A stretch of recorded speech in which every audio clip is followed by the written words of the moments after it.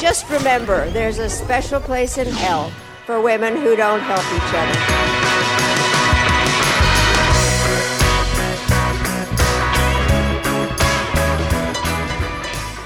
In the culture war, there are no winners, just podcasters. Only a few are willing to risk their lives in the face of some of the dumbest ideas to have ever captured human civilization. Every week, we, Megan Daum and Sarah Hayter, humbly accept this mission in order to bring you conversations that are equal parts stunning, brave, and unhinged. Welcome to A Special Place in Hell. And morning, Sarah, and welcome, Diana Fleischman, our guest. Yay. Yay. Yeah. Diana, we're really lucky to have her because she is ready to pop. Beyond lucky. Yeah. Merely days away. Yeah, so I'm going to have a cesarean on Monday in 4 days. Wow. I am ready to have my body back to myself. Just me living in here. But your life is not going to be back to yourself. Your life's going to be even worse. No, the first 2 weeks are quite easy. They sleep all the time. It's very easy the first 2 weeks. And then just 2 weeks. Did you have a cesarean? This is your second child, right? So did you have a cesarean? Yeah, so the last time I had a failed induction, I did literally everything I could think of to avoid a cesarean. I had a doula. I went to the hospital in the state that I was at that had the lowest cesarean rate. I had a water birth like planned. I did all kinds of practice stuff. And then I had an induction. The baby never descended, although I did it was like 3 days. Long story, but then the heart rate of my daughter started to decelerate and they brought me in for a cesarean. And if I had known actually how easy the cesarean recovery would be for me, I wouldn't have fought it tooth and nail so hard. It was really fine. I hope no doctors are angry listening. I went grocery shopping like 4 days later. Like I was totally fine. And so, if you're going to have like 4 to 8 children, then you want to try as hard as you can for a VBAC, which is a vaginal birth after cesarean, because every subsequent cesarean you have increases your risk of something horrible called placenta accreta, which is where your placenta invades your body cavity and tries to kill you. Okay. But even if I had a third pregnancy, which is somewhat unlikely, there would only be about a 2% chance of that. So this is actually the much safer and more peaceful option for me. And it was very unlikely that I was going to be successful in having a VBAC. Although I think I've talked about it with Louise Perry and some other people. There's a certain like status and cachet in having a vaginal birth. There's like, it's like going to battle and I don't know, or having surgery without anesthetic or whatever. Oh yeah. Everybody should aspire to that. Is this the new trad thing? Having any surgery with no anesthesia? This should be like an extreme sport. I mean, having a birth, like having a natural unmedicated birth is certainly like a symbol of, of resilience and bravery, as much as I think probably the highest symbol of resilience and bravery a woman can exhibit. Yeah.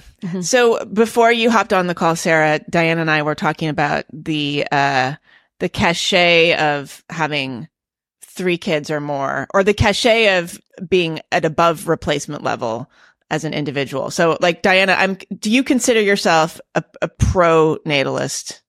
Yes. Okay. I very recently have come to that conclusion. Yes. Yeah, because it's very interesting because you're in this conversation. You and I have this in common. So we both like to talk about hypergamy and things like this. I'm personally anti-natalist and publicly pro-natalist, if that makes any sense. You just screwed it up there. Yeah. No, passing the buck. I totally am. Oh, okay. You privately, like, you're not saying like, you're like, I don't mention it. You just mentioned it. Personally, she doesn't want to do it. I don't want to do it. To do it. And I think it's best for society that I don't do it, but I understand that it's also best for society that most people do it. So I wonder, like, have you come into this kind of thinking later in your life? Because you were not always, you weren't exactly like 20 years old and having baby fever. I think I was like in my late 20s. I was on some, British series where I said like, human extinction might not be so bad. And like now I've come like really 180 degrees, saying that you've had that kind of inconsistency is generally very unpopular, but I don't know why. I really did change my mind. And then I started hanging around with effective altruists in the late, in like 2011, 2012. And they're very anti-human extinction and very pro, long-termism. But none of them are really having kids. And there was this whole conversation amongst effective altruists, for example, about whether they should bother having kids. Toby Ord, who wrote this book called The Precipice, his wife Bernadette wrote a long piece about having children and about how it could fit in with giving 10% of your income away, which is the kinds of thing that they do. They only have one child, I think. And so I've really been steeped in this conversation about whether to have children and the costs and benefits of it for about over 10 years. Yeah. Wow. Why don't the effective altruists have kids, given that they feel so strongly about it? Well, you have to, it's a very complicated sort of trade-off. So let's say that you're working on some problem to do with existential risk.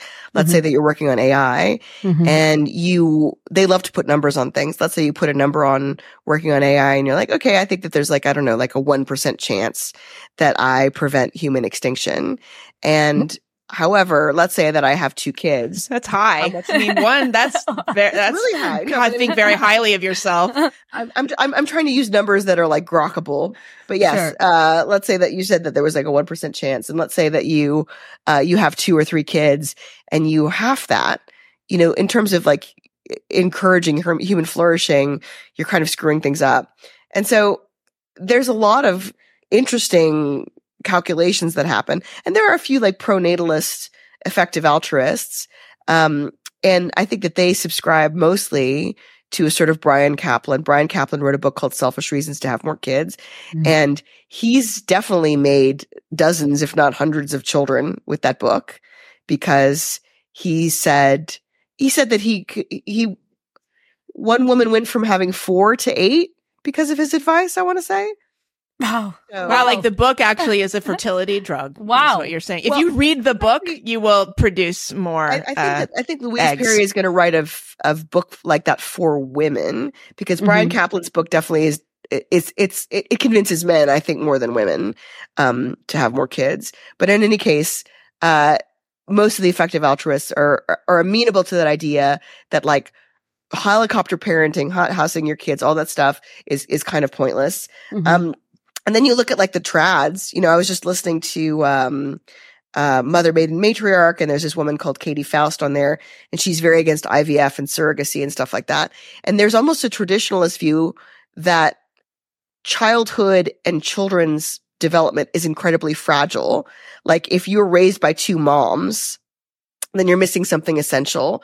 If your father is a sperm donor, like your biological father is a sperm donor, then you're ripping something away from a child that's essential for their well-being. If a child is removed from a surrogate and given to a mother, even if she breastfeeds, who didn't carry him or her, then that is in some way a primal wound that's like traumatic. And so it seems to me like some of the people who are most likely to be pronatalists, some of these traditionalists, actually think that childhood development is incredibly fragile, like that there are things that you could do unthinkingly, even potentially, that would screw up your kids forever. Yeah. Yeah. Which I don't think. And that's why it's easy for me to have 2, at least, because, and I also was an egg donor many, many times. And I just don't, I know lots of people who are the product of gamete donation. And, the other day I got a very long email from somebody who is the product of a sperm donor and who feels very badly done by that. But my not so popular opinion is that she just probably has a mother or father with a personality disorder. It's not actually the gamete donation. It's just genes. Wait, so what was her problem? She thought that she had inherited something from the sperm donor? Oh, no, she wasn't ascribing it to genetics at all. She was saying that she had a primal wound from not knowing her biological father. Just to go down the rabbit hole a little bit more, like I used to have a colleague that had a serious personality disorder, and I think she got it from her sperm donor father. And in the 70s, I think in the UK, they were just like, here's some sperm. They didn't really give you a lot of choices about what your gamete donor would look like. Whereas in Denmark, where some women go to get sperm now, they give you the most information you could possibly get. Denmark is actually kind of a very eugenics-y country overall. You know, you get to hear a sample of their voice, a full workup of their personality. I think that they have IQ testing. You can see, there's some places where like if you choose a sperm donor, you would only see pictures of them as children and not as adults because you don't want them to be able to like find them. So stuff like that. Also, they're Danes. They're all super attractive. They're also beautiful. That's right. Of course. 8 feet tall. Yeah. So that's, I think, part of the whole pronatalist package is like, how sensitive do you think children are? Do you have to do everything perfect? I think that's a major reason that some people, you know, the whole idea that like you could say one wrong word to your child and screw them up forever is really high pressure. And I myself, if I believe that, would be very unlikely to have kids. Mm. Yeah. I think that I have sympathy to the idea that you have some kind of a right to a biological mother or a father, or to know this person. I get where that perspective is coming from. I haven't really thought through too deeply why I feel sympathetic to that idea, but I think I do. And I think that sympathy increased after I became a mother myself. But at the same time, I don't think you can do much to screw up children. I don't think how they are raised really matters very much. I'm very, very influenced by Judith Rich Harris in that regard. I think that to the extent that it matters is that it does matter if a child is happy.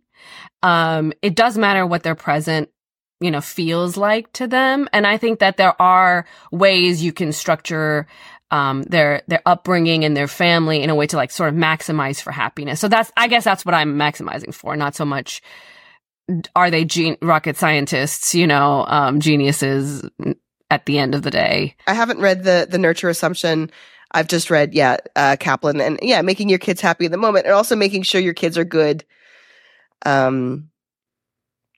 roommates is what Brian Kaplan talks about. I was hanging out with these new agey people who are friends with my stepmom, and I had a camera on my daughter. I sleep trained her very, very early. In fact, I know a couple who probably won't have a second child because they wouldn't sleep train the first. When did you sleep train? Yeah, who are you talking to here? You don't know who you're talking to. Yeah. Oh, okay. I might as well tell you guys. I don't think she'd be offended because she said specifically she refused to. Elizabeth Nolan Brown is actually having a second, but is still very sleep deprived because her first won't sleep. And then I have a friend who's a bioethicist. Her name is Francesca. She won't sleep train her first. I think that they were set on having one anyway, but they still sleep in bed with their first. That's what Sarah does. I do that. Yep. Why do you think she was late for this call? On my face. That's how I wake up in the morning. And it's tragic. But I have sleep trained. I tried, and then it just didn't work. And then whatever. There is no try. Story. There is only do. But anyway, so there's a thing called an extinction burst. Yeah, which is where an organism, including a baby, talking about it in conscious terms is a little bit fraught, but I will. They try to do the behavior that they have done to get attention as much as humanly possible to see where like the parameters of the reinforcement schedule is, right? So like, let's say you train a rat to press a lever and then they get a piece of food and then it's every 10 presses. If you stop giving them food, they could press the lever literally 1,000 times before they decide that they're going to give up pressing the lever. And toddlers are much more tenacious than rats in this regard. And so when people say it doesn't work, it's you give up. The point at which the child convinces you in some way that you're doing irreparable damage to them by not giving them what they want. And they're good at that. The child is sometimes stronger than the parents and has a will that, you know, we don't have. And so we cave, and then the habit gets worse and worse and worse. But we had a good sleeper for like 7 months, until he started started getting out of his crib, and then it was all over. Then it was just, now it's a battle of the wills, and you know, he wins. So my brother said something very clever. My brother's got a couple kids, and he said, you know, let's say your child wants something like, you know, peanut M&Ms or to take, you know, to wear princess costume to school or whatever. Their desire is like the only thing on their mind. You have like a whole other, bunch of things that you're thinking about, but that desire that they have, they're single-minded about it. And so even if they're less smart or less savvy or whatever than you, yeah, their motivation is anyway. So I was hanging out with my stepmom and this lady, and we were watching my baby on the camera, and she was just kind of blinking into the dark for 45 minutes before she fell asleep. She had a very stimulating day. She met a lot of dogs and new people and stuff like that. I think she was about 11 months old. And then she went to sleep, and they were at the same time commending me that she fell asleep. And then this lady told me that both her kids have serious, mental problems, and she thinks it's because of sleep training them. And so on the one hand, they were like, your baby sleeps so well. And I told them how I did it. And then she's like, oh, that's terrible. I sleep trained my kid because it was the 70s or whatever. And that's what you did. And I think that it screwed them up for life. Yeah. I don't believe that. People sleep trained more in the 70s. What was the 70s? So there's more behaviorism kind of stuff. I should really unpack what sleep training is. So there's a variety of ways that you can raise a kid. They all end up very similar. There's no effects. Like if you look at like data, there's no effects of shared environment if you sleep train one kid and don't another. But sleep training is a variety of techniques that you use for your child to sleep on their own without you. And, usually in a dark room alone. So there is a technique where you check on them every few minutes. And then there's what's called cry it out. And that's the one that actually works. And was that the 70s one? I understand the concept of sleep training, but I didn't know there were like sort of, it goes in and out of fashion. What was everybody doing in the 70s? Is this why the Gen Xers are so resilient? This lady was Brazilian. Okay. So she, I think Brazilian actually had a quite behaviorist and also very Freudian like period. But, whoever was her pediatrician, I was in Brazil until I was 3 months old. I was also born in Brazil. My mother's doctor told her to she gave me tomato juice for a whole weekend and made me incredibly sick when I was 3 months old. Like, there was a lot of really dumb pediatric stuff going on in Brazil. Maybe still there is. I don't know. So there was this period, and now attachment parenting is more in vogue. And maybe Sarah, I don't know if you adhere to that at all. I'm all over the place. Because I don't think it matters all that much. I move around depending on what seems to suit our schedule. Yeah. So I did this tweet a while back about how toddlers are evolutionarily designed to cockblock their parents because they want to prevent another sibling from being born as long as possible. So there's this professor I had as an undergrad called Chris Badcock, literally called Chris Badcock, called Psychodarwinism. And one of his most compelling ideas, I thought, was that Oedipus complex is actually like this proto-jealousy you exhibit towards your mother. And this proto-jealousy can prevent her from conceiving a sibling until you've had more time to nurse. And, you don't want no siblings to be conceived if you're a child because there's inclusive fitness. They share half your genes. It's good if you have siblings, but you have 100% of your genes. And ideally what you want, from a genetic perspective, is for your parents to wait as long as possible and give you their undivided attention and certainly milk for as long as possible until you have a sibling. And so you do see toddlers show a lot of jealousy towards their parents, especially with strange people, but also even, between each other. And this usually, my toddler's too young for this, but usually comes on around like 2.5, 3, which is in hunter-gatherers is like the weaning period. And my friend was tweeting about how she went on holiday with her ex-husband. They have a toddler together. They went on holiday together and they hugged in the middle of the street to see how the toddler would react. And she had a complete meltdown and them and was very upset that they were hugging. And everybody thought this was cute and funny, except for like this one attachment parenting lady who came in and was like, you did something on purpose to distress your child. And my friend was like, cutting her grapes in half makes her unhappy. Like, what do you want me to do? But anyway, I don't know if Sarah, your toddler is upset when you and your husband show affection to each other. Yeah, he's getting over it. He's much better about it now. He actually at the moment is more attached to my husband than to me, which is interesting. There was like a switch in a couple of months ago. And at first it was kind of traumatic for me to be suddenly like, it was like, you go. It's going to be me and dad now. And I was like, oh, okay. Now I'm kind of like, this is amazing. Like, I get a lot more time to myself. He just wants to be with dad all the time, and dad do this and dad help me. And so I feel like all these parenting, philosophies and methodologies, to me, they just seem like to overly complicate something that doesn't seem all that complicated to me, and I wonder if that's a very reductive take, or I'm just extremely lazy. But I am influenced by Judith Rich Harris. I am influenced. So the nurture assumption, as far as I can tell, it hasn't really been debunked. Like it hasn't really been, or effectively countered. But basically it's a big fat book. And her conclusion is that, it really doesn't matter, how the child is raised, unless we're talking at the extremes. Like if it's really truly abuse, then yes, there's a developmental effect with children and their happiness and all this stuff. But outside of that, peer group matters a lot, and genetics, really. So, I'm really influenced by this. I'm really influenced by Emily Oster and her findings. And so that has helped me relax, I think, more than I would have otherwise. I'm not in any part of any mommy groups either. I think that's really good mentally.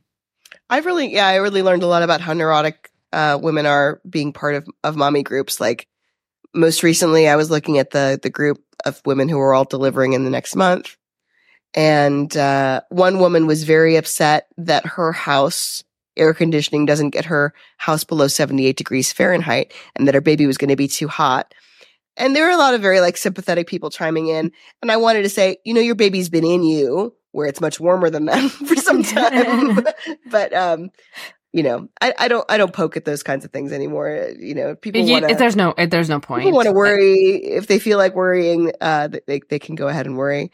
Yeah. Yeah. And then you talk to people who have multiple kids, like you talk about people who have 5 or 6 kids, and, these conversations just seem so boring and old to them. And, they just do things however they feel like doing them and however they work in the moment. Yeah. Yeah. And, like a child rearing philosophy seems like the where people who have 1 to 3 kids are really talking about stuff. Yeah. Yeah, exactly. No, I had initially, when I was just had popped out my baby, I was I had all these apps, those apps where you track how they poop and what the pee looks like. It's Megan, it's insane. But you're tracking how they sleep and when they sleep, and the apps tell you, oh, it's time for another nap, or how their poop is doing, whatever. So we had all this detailed. We were tracking everything. And then I remember I showed it to some of my friends who have, they're older parents, and they have a 6-year-old or something. And they started laughing, when they were oh, I remember that we had the apps, and we were and then made me feel really foolish in the moment. Oh, it doesn't matter. We should just stop. We should just stop doing this. It's ridiculous. But now I have a chart about his, poop color. Oh so my that can God. be something Are I you share serious? at his, Do you use Trello with him? The I know, tool? no, not yet. Diana, Megan is very flustered by my need to infuse technology within our workflow. Sarah and I are extremely compatible, except for this one area that is going to be the downfall of this. It's going to be the divorce. Project. It's going to be we're both going to file. And so we are 20 years different. We have a 20-year age difference, and so Sarah likes to use management tools like these things with boards and lists and I I'm sure. Why don't you just put so Diana's exactly in the middle of us. What's that? Yeah, I like to use that kind of stuff too. Oh, I do. Yeah. Why did Sarah doesn't use email? She won't. That's she weird. can't. Okay, no, I do use it. Megan uses it for everything. That's Megan's Google Drive.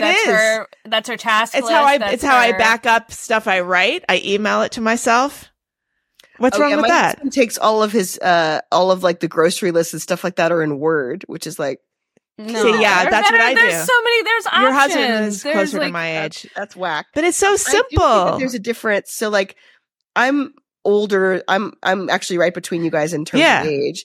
I was lucky enough to have a period of my childhood, before smartphones and before the internet, where I learned to focus without those things. Mm-hmm. I think that you might need project management tools as a way to manage your attention if you also like are a digital native or whatever. Because I don't know how addicted to the internet you are, Megan, but you might not need that because you actually learn to focus before the internet. Oh, I like this. This is not because I'm incompetent. It's because Sarah can't focus. Okay, to me, it's less of a focus thing. It's more of a productivity thing. I just feel like I don't want to spend time searching for anything. I don't want to, I want things to be in their place. It's almost as if it's like, like the Container Store. And what you like that pleasure of the Container Store. You go in there and everything in there's like little boxes. I love it. I love that place. I don't go to the Container Store ever because it's too amazing. It's too stimulating in there. Most women feel that way about walking into the Anthropology store. It's like that. The Anthropology store is like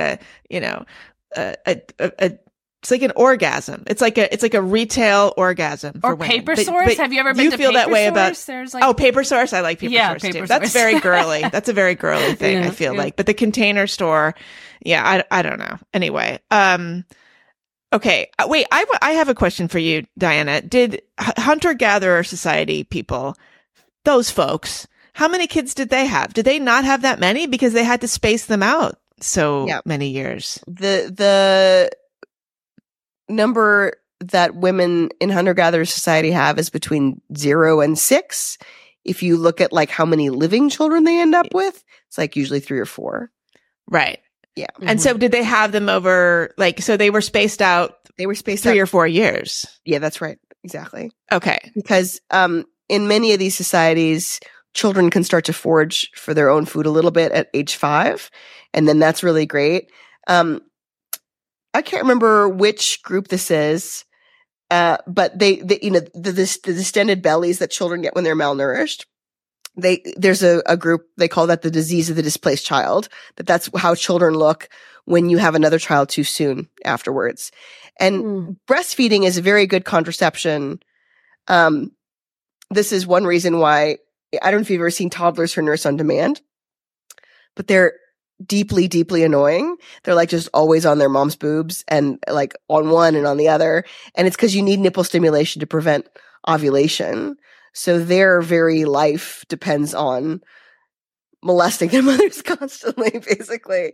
And so, it is good. But like for some women, it's called lactational amenorrhea, or there's lactational infertility, and it prevents you from ovulating for some period of time. So there is birth spacing, but if you use pacifiers or if you space out your nursing sessions or whatever, it doesn't work perfectly.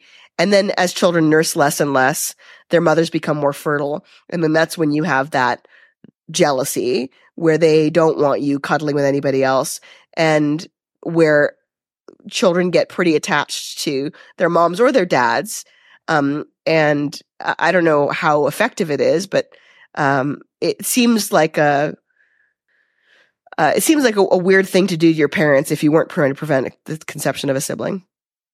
Yeah, I mean, we don't sleep in the same bed anymore, so that's it's been extremely effective. That's what I say. But there's a lady I follow who on YouTube who's got 8 or 9 children. She lives in a farmhouse. Okay, you can watch her like prep and stuff like that. Uh-huh. And you can't tell from her face, her hands, or anything like that. She's like on her 8th pregnancy. Wait, prep for the apocalypse? What do you mean? No, she's prepping.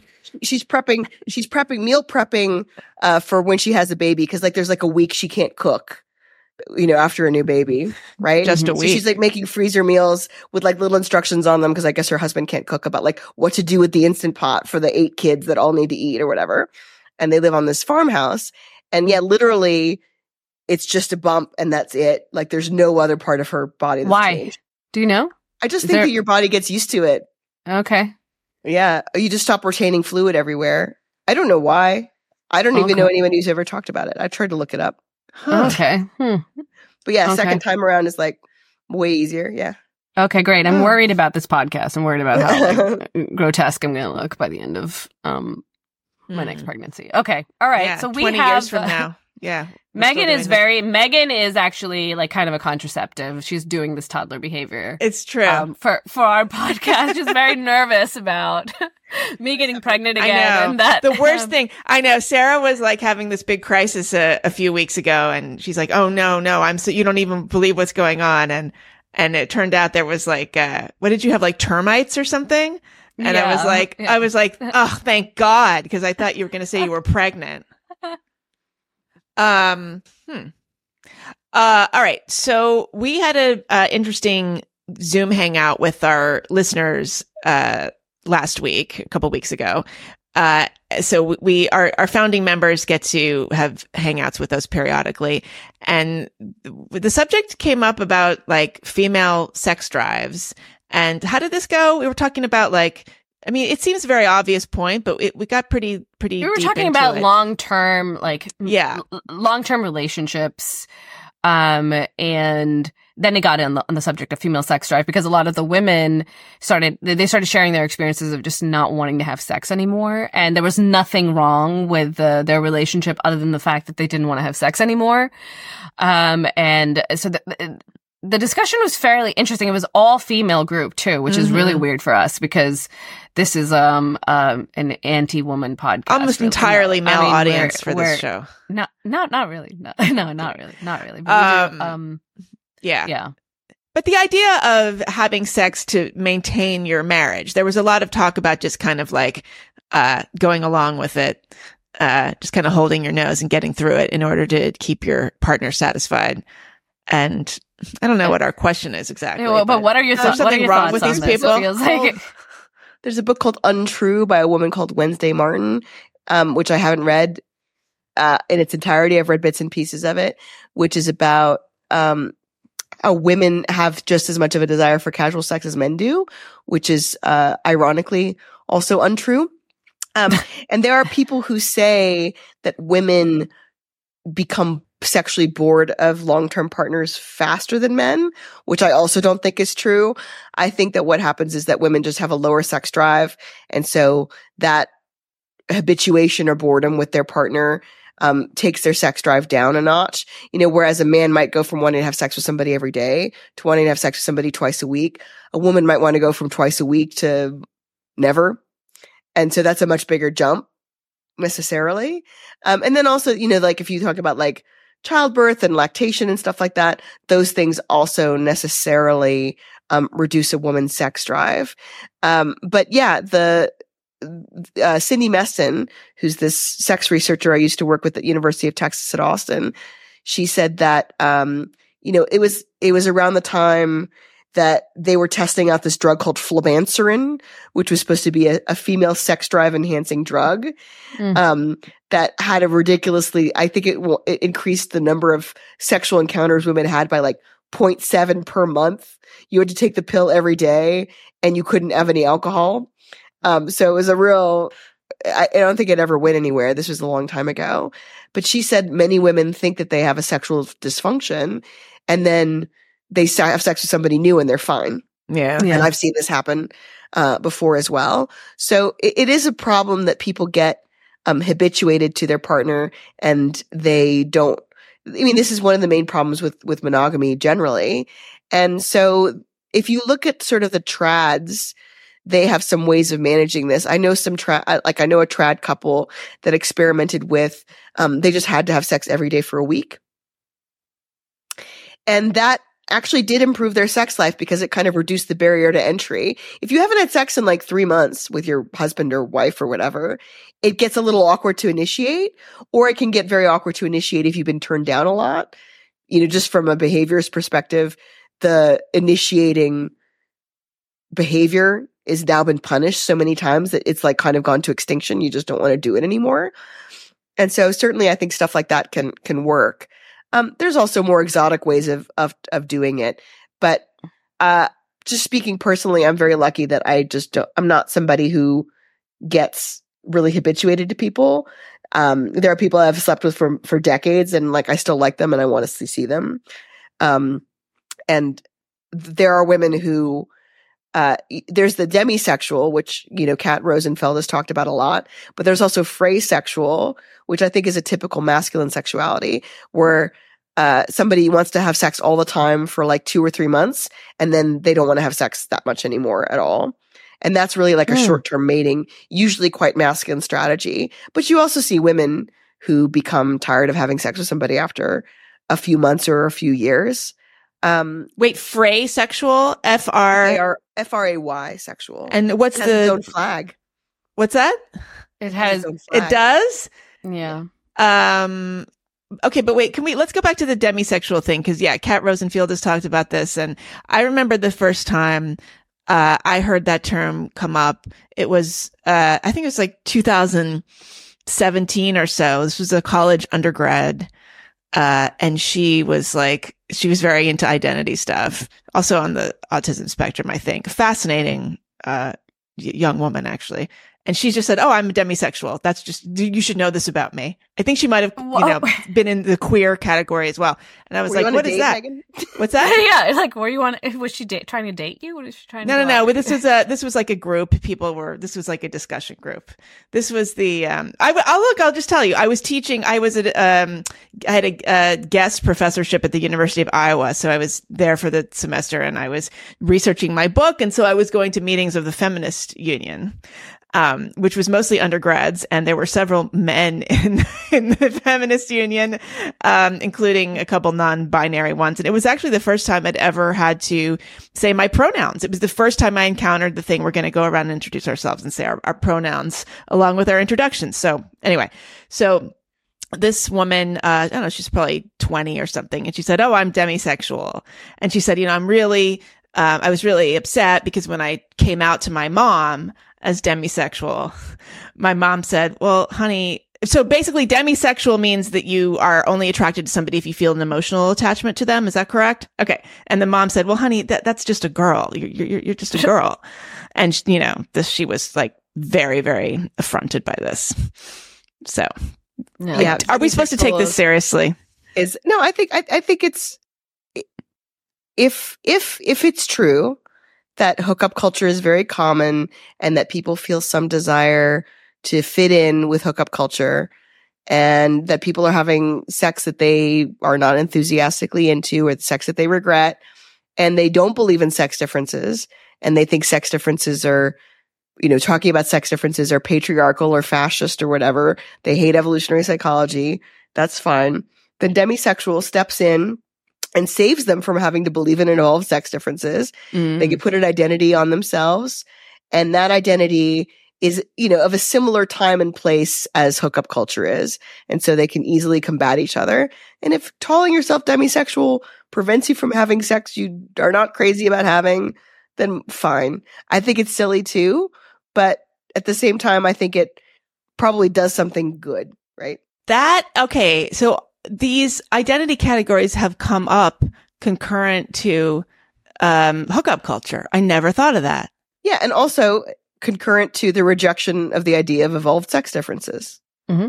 Right? Right. If you're like, I'm a dude, I'm just a dude, and I want to have sex with somebody for a few months, and then I get tired of it, and I want to have sex with somebody new. That's called a fuckboy, and people don't like that, right? Whereas if you're like, I'm this special thing, it's called phrasexual. That's different. Or if you say, I'm just a woman and I like to have an emotional connection with somebody before I have sex with them because of whatever obligate parental investment, large gametes, and the asymmetry of the burdens of venereal disease, that sounds less good than I'm just demisexual, right? Yeah. Yeah. I think I posted about this on my Substack a little bit that people were asking me to address non-binary identities. Like I'm pretty critical of the modern like gender movement or whatever. And, I focus a lot on just people who are explicitly trans one way or the other. And then I got some responses of what about non-binaries and how does this fit into your analysis, and that it doesn't seem to be. And I think I don't cover it because to me, non-binary kind of feels like a cope. Like it does this same kind of work that you're ascribing to demisexual, which is to say that, look, here's this, you feel like a man or you feel like a woman, and I just want to feel like an individual. I don't want any of these things, but I also don't want to reject this entire framework, because that would mean I would lose all my friends and everything. So I don't want it rejected explicitly. So I'm going to have this. I'm gonna choose this other identity, and that's going to make me feel comfortable to be myself, whatever that means. Yeah, I mean, I just think in 10 years, this is all. It's not going to be a thing anymore. But yeah, you know, I also think that there's going to be enough detransitioners that people will also think that trans is problematic in a way they don't know. Right now, with bills against trans healthcare and stuff, being trans is not just a identity statement; it's a political statement, and being non-binary is also a political statement. Mm-hmm. And at some point, it's I think most people who are non-binary are either on their way to being trans. Like I've seen some men who go through a non-binary phase before becoming full-blooded trans women, and it's because they're autogynephiles. There's like a non-binary stop on the way to full-blown trans womanness. But one problem that I pointed this out on Twitter yesterday is that some people say like, oh, you're not really trans unless you like take hormones and have surgery. And I do think that that's a reasonable thing to say. But on the other hand, it's a kind of gatekeeping that might make people who just want to fit into a category do things to themselves that are like irreparable or unchangeable. And so I just think calling people whatever they want, I mean, there's a lot of people who disagree with me, but I think it's fine to indulge this to some extent until we pass through it. Oh, that's interesting, because a lot of people think that social transition actually doesn't help people. They actually think it makes things worse. I mean, this is a relatively new idea, I think. I used to be one of those people like, okay, well, social transition, whatever, as long as it doesn't involve medicalization, just, get over yourself. But apparently now that's maybe not true. Yeah, so I think social transition probably makes it more likely that you're going to like take hormones and stuff later. Mm-hmm. But I also think that the gatekeeping that says social transition's not enough, you're not really trans, is totally also dangerous, right? I get it. So I heard your conversation with Michael Bailey recently about AGP. So this was a really long conversation. It's fascinating. And just, do you want to explain who Michael Bailey is? Just sure. Quickly. Michael Bailey is a infamous, controversial, and very principled. I've actually asked him over drinks if he courts controversy 3 or 4 times, and he's like, no, of course not. He's so mild-mannered. Is not right at all. But anyway, he's a professor at Northwestern University, and he popularized a categorization that was originated with Ray Blanchard on types of people who are trans. And Mike Bailey is actually, incredibly liberal about people's sexuality. In fact, well, I could go into it more. And so he does research. He did research on bisexuality, on male homosexuality. He wrote a book called The Man Who Would Be Queen, which was very much about a granular and very personal depiction of some trans women who were autogynephiles and some trans women who were what's called homosexual transsexuals. And Michael works on very edgy aspects of sexuality. And he also has worked on things recently. So it's called erotic inversion. So somebody who's attracted to non-human animals will end up being like a furry, for example, or somebody who's attracted to amputees will themselves want to become an amputee. So autogynephilia is a form of this erotic inversion where you're attracted to women and then you want to become a woman. And that was a lot of our conversation was about that. And then also a recent paper that he wrote that got retracted, which was about rapid onset gender dysphoria, which was a bunch of parents who were worried that their kids who had previously evinced no sign of having any kind of gender incongruence decided that they were trans. And this is a different paper than Lisa Littman's paper. Yeah, this is a recent paper. This is Susanna Diaz and Mike Bailey. And Susanna Diaz is a pseudonym for a woman who herself has a child that is worried that she has ROGD. Okay. So one of the things that struck me about this conversation was he was talking about ROGD being really predominantly a phenomenon of girls, and AGP, autogynephilia, being almost predominantly the syndrome of natal males. So like that you wouldn't typically see boys having ROGD. Now I thought that was interesting because I feel like I know of a number of boys that appear to be in the ROGD category. But maybe, and I'm not necessarily sure they're autogynephiles. I mean, I don't know. Yeah. What Michael Bailey said was that, he's skeptical that boys can experience ROGD because it's such a social phenomenon and boys are like less embedded in their social groups than girls are. And he also said that it's easier to say, my friends are all trans, I'm trans now, than to say, Mom, I've been wearing your panties. Yeah. So he thinks that it's just,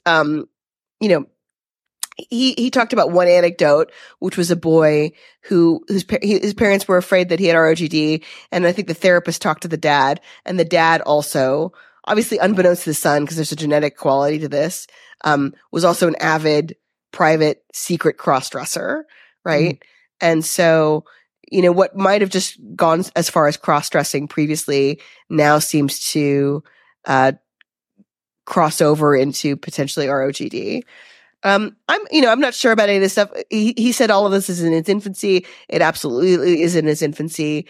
And the reason this paper got retracted, allegedly, well, I mean, they didn't get, a consent form from the participants. They agreed to participate just by doing the survey, but they didn't actually have it spelled out. And so, this is one problem with ethics review boards, is that they said, there's nothing you can do, just publish it. And then later on, when, activists came for this paper, that they had a reason to retract it, which was that they were not given a specific consent form.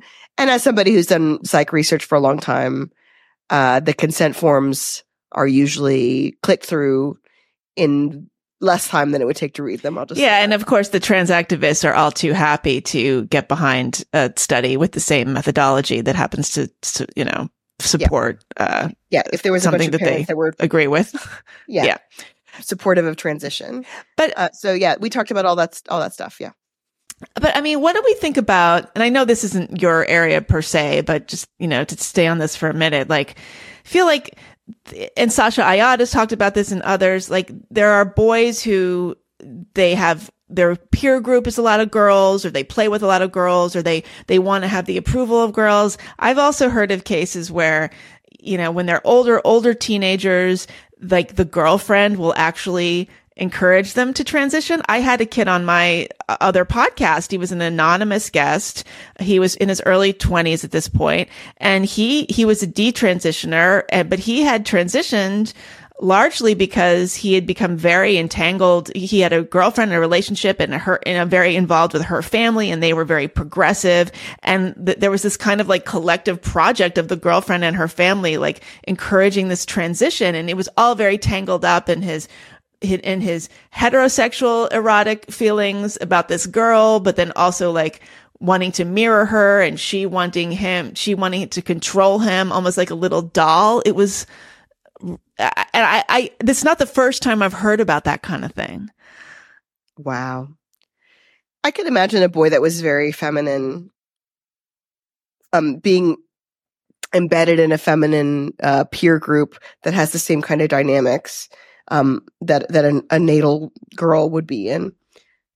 I think I've seen it as well. Yeah, but I guess it's not common enough to be something that's, but that also depends on the extent to which the social group or, the social context, pushes something like this onto you. Cause yes, boys are less susceptible to any kind of social influence, but if the social influence is extremely strong, I think you might just see, like rising rates of boys otherwise, 10 years ago, 15 years ago might not be so influenced. But I've seen it too. I've seen sort of more feminine boys, or young men, who decide to take on trans identities. And it really, and I don't think they're autogynephiles either. It just really feels like they're just really, they're embedded in a very specific, very strange little social network. And there is a way in which, you're a shy, let's say white dude, and you're not special in a lot of different ways. And then if you're in a very progressive, hyper-progressive social space, you are actually the worst person in the world as well. You also have to be quiet all the time and apologize all the time and reconcile with your white male, whatever. And I think in a way, this is kind of a backdoor, exit to this white male privilege. And then now you have an identity that allows you to have, a real sense of dignity within this group. You also have to think about, what Megan was talking about is this guy fell in love with this woman and he was doing what he needed to do to have sexual access to her. Yeah, let's think of the evolutionary aspect of this. I could definitely, I can't remember what the word is called in the internet nomenclature. Catherine D would know this, but there's some word for a man who transitions just so that he can get laid. Somebody who's an incel. That's commitment. Somebody who's an incel, and then they transition, and they initially transition because they're getting access to a subgroup of strange women. But ultimately the transition causes them to have sex with men. They're a transcel. Yeah. No, I think I know this term. I read something about this, on Pirate Wires. I think it was transmaxing or something like that. But it was there you go. Oh, yeah, it was, yeah. And it's just these people who are just unfuckable, and they feel like this is what they need to do to be fuckable. And they start to care a little bit less, in terms of who is attracted to them. It's just that they just want to be desirable so much, that this is an easier way to go about it. One of the many, many, many controversial things that Mike Bailey said in The Man Who Would Be Queen is that homosexual transsexuals, which, tend to transition earlier, they're attracted to men, they think consciously about whether or not they'd make hot women before they transition. Are they petite enough? Will they be able to pass? That kind of thing.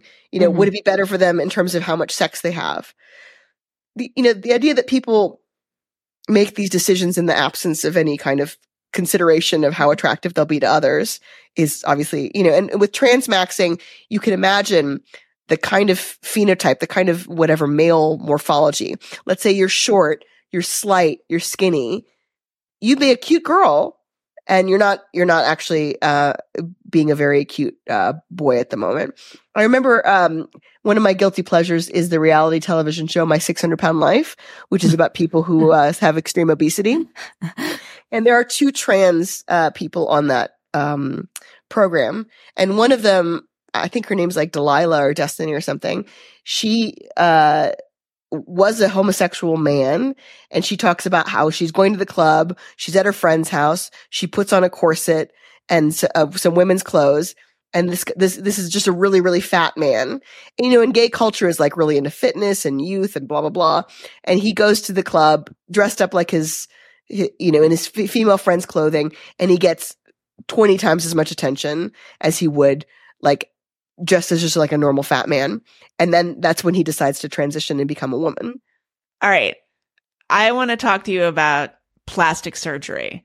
So Sarah and I were recording a episode the other day, and we stumbled upon this question of what is the evolutionary, is plastic, here's my question. Is plastic surgery an evolutionary adaptation? Because we were talking about whether women get breast implants, for example, only for men, only to please men, or if it's ever to please themselves. Do lesbians ever get breast implants? That's what we came to. Well, lesbians have different, sexual preferences. I knew this woman when I was in graduate school. I was sort of her mentor. And she confided in me once that she could only have an orgasm if she thought about herself with really big breasts. Like she was very upset that she had small breasts. And then I saw her later and she had breast implants. That's like my one experience with somebody I know who's like, I think she would have breast implants on a desert island. That's exactly what we were saying. Yeah. We said, if we were the last person on Earth, like how would we do? Like, would we have long hair? Like, what would we do for our appearance if there was nobody else around? Yeah. It's a very, one idea about why women are more prone to depression, especially in middle age compared to men, is that a woman's status and value, social value, is so contingent on their attractiveness, and there's very little that they can do about it as they get older. And plastic surgery has changed that. Calling it an adaptation, I think, is tricky, because so much plastic surgery now seems to actually change somebody's appearance in a way that's like not naturally relevant, like in a way that makes them look like more like an Instagram filter or whatever. No, I really don't know. I don't know if, getting more male attention. The name of Louise Perry's podcast, which is Maiden, Mother, Matriarch, or whatever, is talking about like the stages of woman.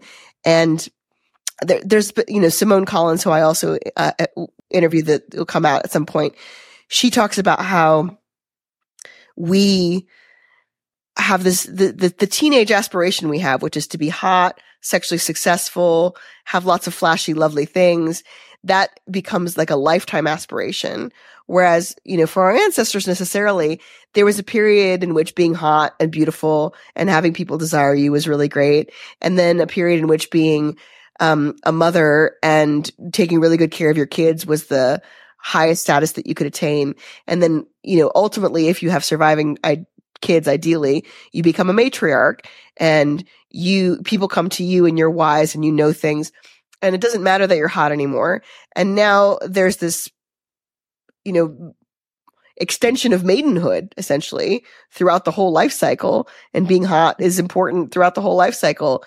And it's not really designed for that. I mean, with the modern environment, it's easier with nutrition and exercise to maintain yourself. Certainly, I think women in their 50s probably look better than a lot of women who used to look, in their 30s.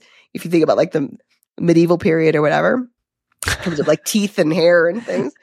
But calling it adaptation, I think, is a mistake. But I think saying that it has adaptive relevance, or you're trying to prolong the cachet that you get from being attractive, because it is one of the main ways that women have to status, I think makes sense. Yeah. Mm. Mm-hmm. Would you get breast implants on the desert island? Yeah, the breast implants are like, they're uncomfortable. They're like something to deal with. A friend of mine got them, and I was helping her do research about them. And the statistics vary.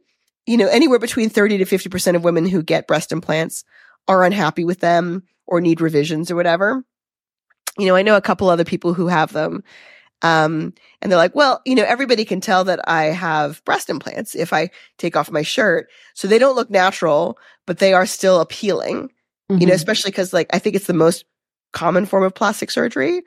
And then now I went down this long rabbit hole a couple months back of breast implant syndrome, which is this idea that you have systemic inflammation, including depression and anxiety, because your body is actually launching an immune response against your breast implants, which I think is quite interesting. I don't know, I think that the rate of suicide, I tweeted this the other day, among women who get breast implants is 2 to 3 times greater, but I think that's selection effects. I don't think that's a correlation. It has to be. Yeah. Mm-hmm. Okay, what about the butt implants? I feel like that's actually the most common surgery. It's certainly the fastest growing. I feel like it has to be nose. Isn't it nose? Like, it's not nose jobs, or the easiest? It's not a nose job. It's people have a deviated septum. And they have to get it. That was always the thing in high school. That. Yeah, somebody has to miss school for a few days because they have a deviated septum that they have to get fixed. And then from what I've heard from watching, and I love reality TV plastic surgery, which is entirely what I'm deriving my responses from, just bops and stuff like that. They don't do butt implants anymore. It's a lift for a while. Brazilian butt lift, which is where they inject your fat in, which has got a 1 in 3,000 mortality rate. It's the highest mortality rate of any surgery, like any elective surgery. Oh my God. That is very common. I went to a strip club in, I want to say Queens. And the stripper that I got a dance from like really knew my number. So she gave me a dance and my friend was paying. And then she's like, if you buy another dance for me, I'll tell you everybody in this club who has had surgery on their butt.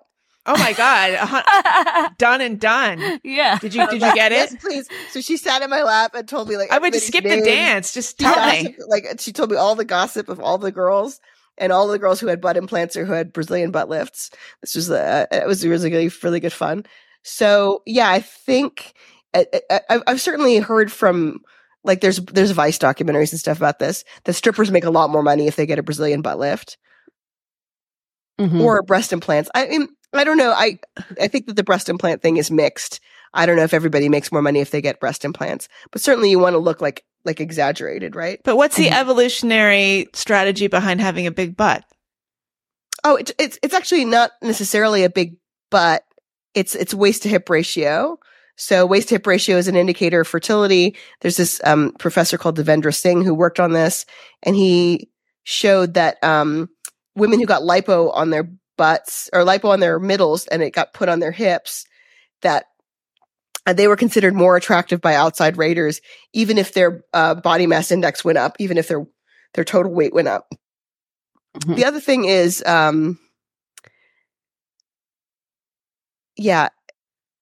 so there's this other researcher, I think is Steve Gollin, who has looked at fat deposits. So when women go through their first menses is contingent on how big their thighs are. Like, so apparently you can measure a woman's thighs. I knew it. And that'll like indicate what, and so like, as childhood obesity increases, we've also seen like a lowering of the age of menarche. What he says, and this was like a few years ago that I went to his talk, is that all of the fat that builds baby brains is stuff that's derived from your butt and your hips. And so like that fat is really important for building up the fetus. I don't know. Wait. Go back here. What do you mean? Why?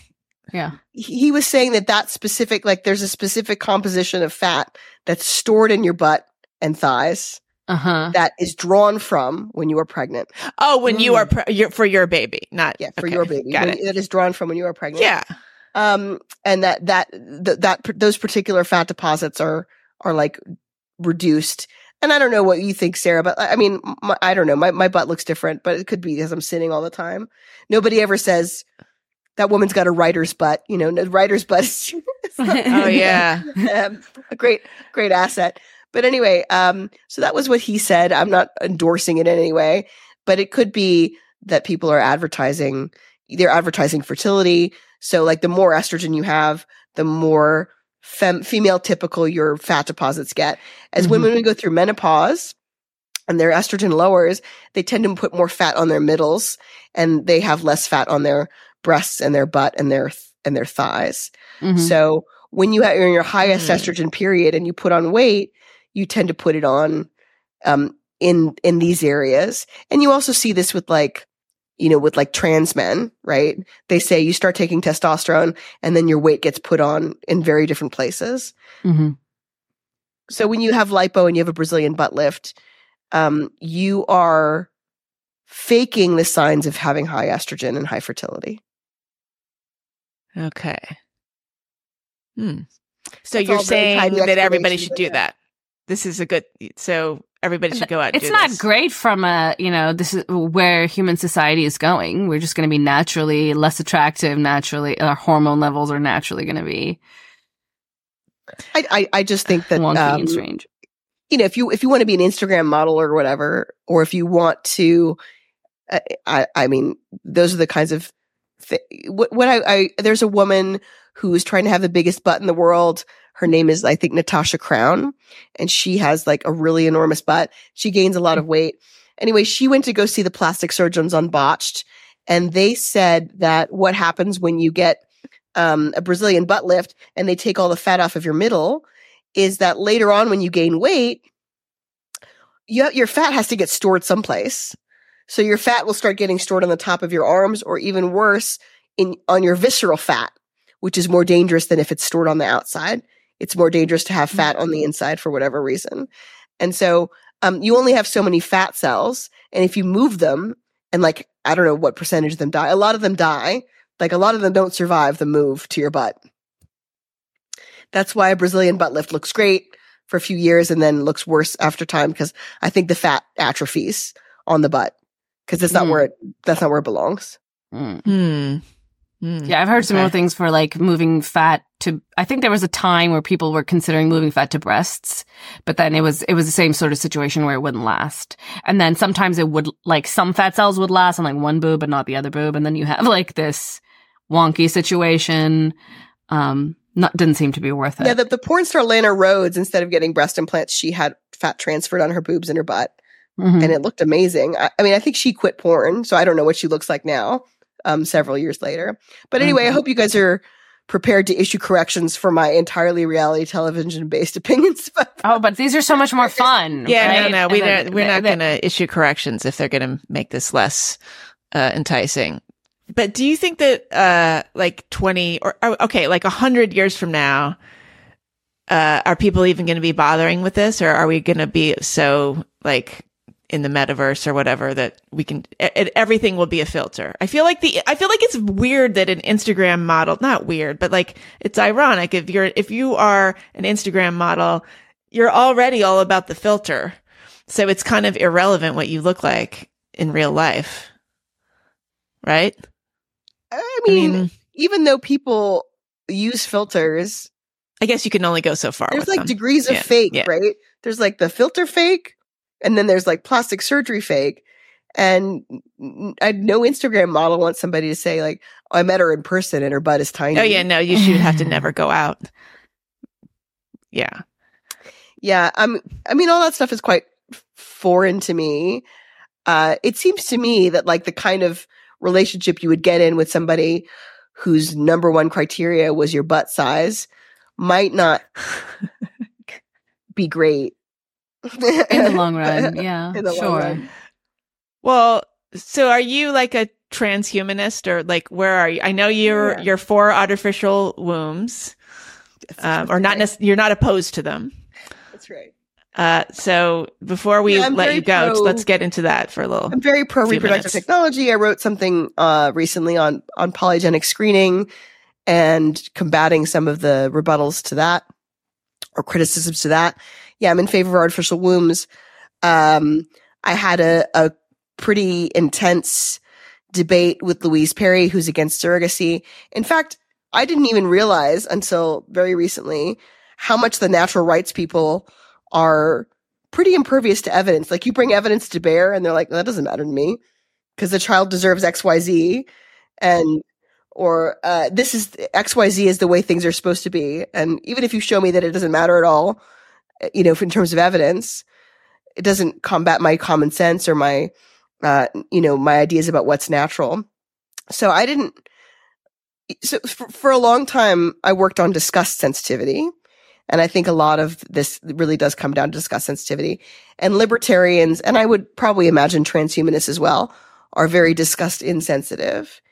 And so to me, the wisdom of repugnance is not a very good argument against these things. For a lot of people, they'll say, that squicks me out. Like something like cultured meat, which has now been FDA approved for chicken in the United States. I know people who say that, they'd prefer to eat a dead chicken and all the suffering and feces that entails than a cultured meat chicken, even though they're, just because the novelty isn't in itself disgusting. So yeah, I'm absolutely a transhumanist. Are there limits to that? Even when it comes to people becoming trans and doing experimental surgeries on themselves and things like that, phalloplasties and vaginoplasties and things like that, I just have a real sense that people should be allowed to do what they want with their bodies. They should have, bodily autonomy, and I'm a real sort of corporeal libertarian in that way. And I do understand the arguments that we have to protect people from themselves. I am just not very sensitive to those arguments. And I've certainly talked with people who say, that's all well and good. But, you have to have a society where people who are less cognitively adept, let's say, if you think about an IQ distribution, I mean, oftentimes it comes down to an IQ distribution. If you think about an IQ distribution, you have to think about policies that are going to be best for everybody, in the, 80% of the population, not just people who are over like 120. And this, I think, is the most compelling arguments for outlawing things like experimental surgeries, experimental medication, surrogacy, pornography, things like that, is that people who can't think through their decisions carefully are going to make mistakes with their lives that could be prevented otherwise. Maybe it's a lack of disgust sensitivity and a lack of empathy. I am sensitive to those arguments. I just myself don't want to live in a society where I'm encumbered and other people are encumbered by the sensibilities about what's best for everybody. Mm. Yeah, I think that makes sense. Mm-hmm. And I think adults should be able to do whatever they want. The weird thing is like just the arbitrariness of 18. I mean, I know this is how you have to sort of structure. There has to be an age of consent. There just has to be. But it's just so weird that something can be completely not allowed when you're 17 and then the next day you turn 18 and then there's just nothing we can do. It's and that's strange. Another thing that people, don't really consider the harms of. Like now it's become like, even if somebody, let's say some 50-year-old man who's gay or straight messages somebody who's 17 on Instagram in a completely banal way, it's considered really monstrous. And I just don't think that people are thinking about the harms. If somebody who is 17 has sex with somebody who's 50, it's probably not going to scar them for life. It's probably going to be fine, especially if there was some kind of negotiation. Depends on their disgust. It depends on their disgust. Threshold. Yeah, this has become like a real hot button issue. And, there's this British scandal with this guy called Hugh Edwards having conversations with guys on Instagram or asking them for pictures or whatever. And I think all of this, unfortunately, people are, as I've discovered very recently, not as sensitive to evidence about harm. Like if you say, okay, well, if you actually look at people who are 17 on average, there's this, the only paper in history to ever be censured by an act of Congress is this paper called the Bruce Ryan controversy. You can look it up on Wikipedia. And Bruce Ryan said that if you look at children after puberty, that is children between the ages of 13 and 18, and you say, okay, and Kinsey also collected data on this stuff, and you say, okay, how upset and distraught were you by a sexual encounter that you had with somebody, either your same age, so like let's say you're 14, and you have sex with somebody who's 14, or you have sex with somebody who's 16, or you have sex with somebody who's 17, or you have sex with somebody who's older, like let's say above 18. The age of your partner is not predictive of how distressing or bad you think that sexual encounter was. The best predictor of how distressing or bad you thought that encounter was whether you're female. That's the number one predictor. Women are just much more likely to say that a sexual encounter like that was bad overall. Mm-hmm. So, the double standard in terms of criticizing and punishing people who are older who have sex with younger women makes sense up to a point. Although young women who have sex with even people their age are more distressed and unhappy about their sexual experience than men are. It's really not contingent on the age difference. And so these are all things that I think, when it comes to transhumanism or polygenic screening or artificial wombs or trans healthcare or whatever, I would love for people to sort of abandon their visceral emotional responses and take evidence on board. But nobody wants to do that. Yeah. Well, I remember what you, just from my personal experience of knowing gay men and their relationships, like the age gap, the general comfort with really, really wide age gaps is astonishing. You know, it's just something that in a heterosexual setting, a more traditional heterosexual setting, would be like, oh, those two, like there's a generation difference, but it seems like it's far more common in a gay context. I also have heard, more gay men say that they had an encounter when they were, you know, like minors with an older person, and that they don't regret it, and then it wasn't bad, and they don't have that's what got Milo Yiannopoulos finally canceled. Right. I mean, I've heard this throughout the years. I feel like there's a pattern that my brain is now thinking about, having heard what you just said, Diana. One spicy take about this, which I'm not sure is true, but it fits in with this theme of this podcast. Spicy takes that are not true. Yeah, there you go. Is that middle-aged women have started to call older men who sleep with younger women, even like, let's say she's 20 and he's 50, calling him a pedophile, because what they're trying to do is change the societal acceptance of age gap relationships so they have greater access to men their own age and men their age. And also, you know, to less, I mean, young men have less social power, but this is one way in which their interests are aligned. Like the interests of a 50-year-old woman and a 20-year-old man are aligned in criticizing a relationship between a 50-year-old man and a 20-year-old woman, because the 20-year-old guy would like to date her himself, and the 50-year-old woman would like to date the older man. And so this idea that age gap relationships are really problematic, cause a huge amount of harm, and that people who engage in them should be punished in every area of life is actually the insidious creeping of single middle-aged woman interests parading as morality. Hey, look, like don't knock my hobbies. Okay. Don't kink shame Megan. Yeah, really. All right. Well, we should probably let you go, since you're about to give birth. But Sarah, did you have any more questions? Any final questions for Diana? No, but I do want to hear, Diana, what are you doing? What do you want to promote? What do you want our people to pay what are you doing? What are you doing other than like having so many babies? So yeah, I work, I'm a presenter and sometimes contributor for Aporia magazine, Aporia. You can read not Aphoria. Oh my God, I've been saying Aporia. I mean, I do nothing but mispronounce things, but I thought I got that one right because it's what did you think it was? Aporia. It's P. Isn't it a PH? No, it's Aporia. Oh, it is. What? Okay. All right. It's All right. Never mind. Okay. I'm sorry. And what I mean to do is like transfer all my old blogs to my new Substack. I have a Substack. It's called Sentient. You can see me on Sentientist. I have a policy against being on Twitter when I have a newborn. It encumbers my milk production, but I will be on there occasionally. And I've got an extension on my book. I should have never mentioned I was writing a book in the first place, but now I have. It's called How to Train Your Boyfriend. And now the book has been extended, but it's like about 60-70% drafted, and it'll be out in the next year or two. Great. Wow. Yeah. Looking forward to that one. But for the next 7 months, I'm probably going to be doing very little other than taking care of a baby. So. Okay.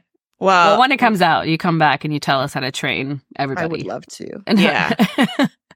Okay. How to train your podcast partner. Oh my gosh. That's what we need here. Okay. Ugh. All right. All right, Diana, thank you so much. We're so honored that you made this your last stop. So, thank you. And good luck. Good luck. Congratulations. Yeah.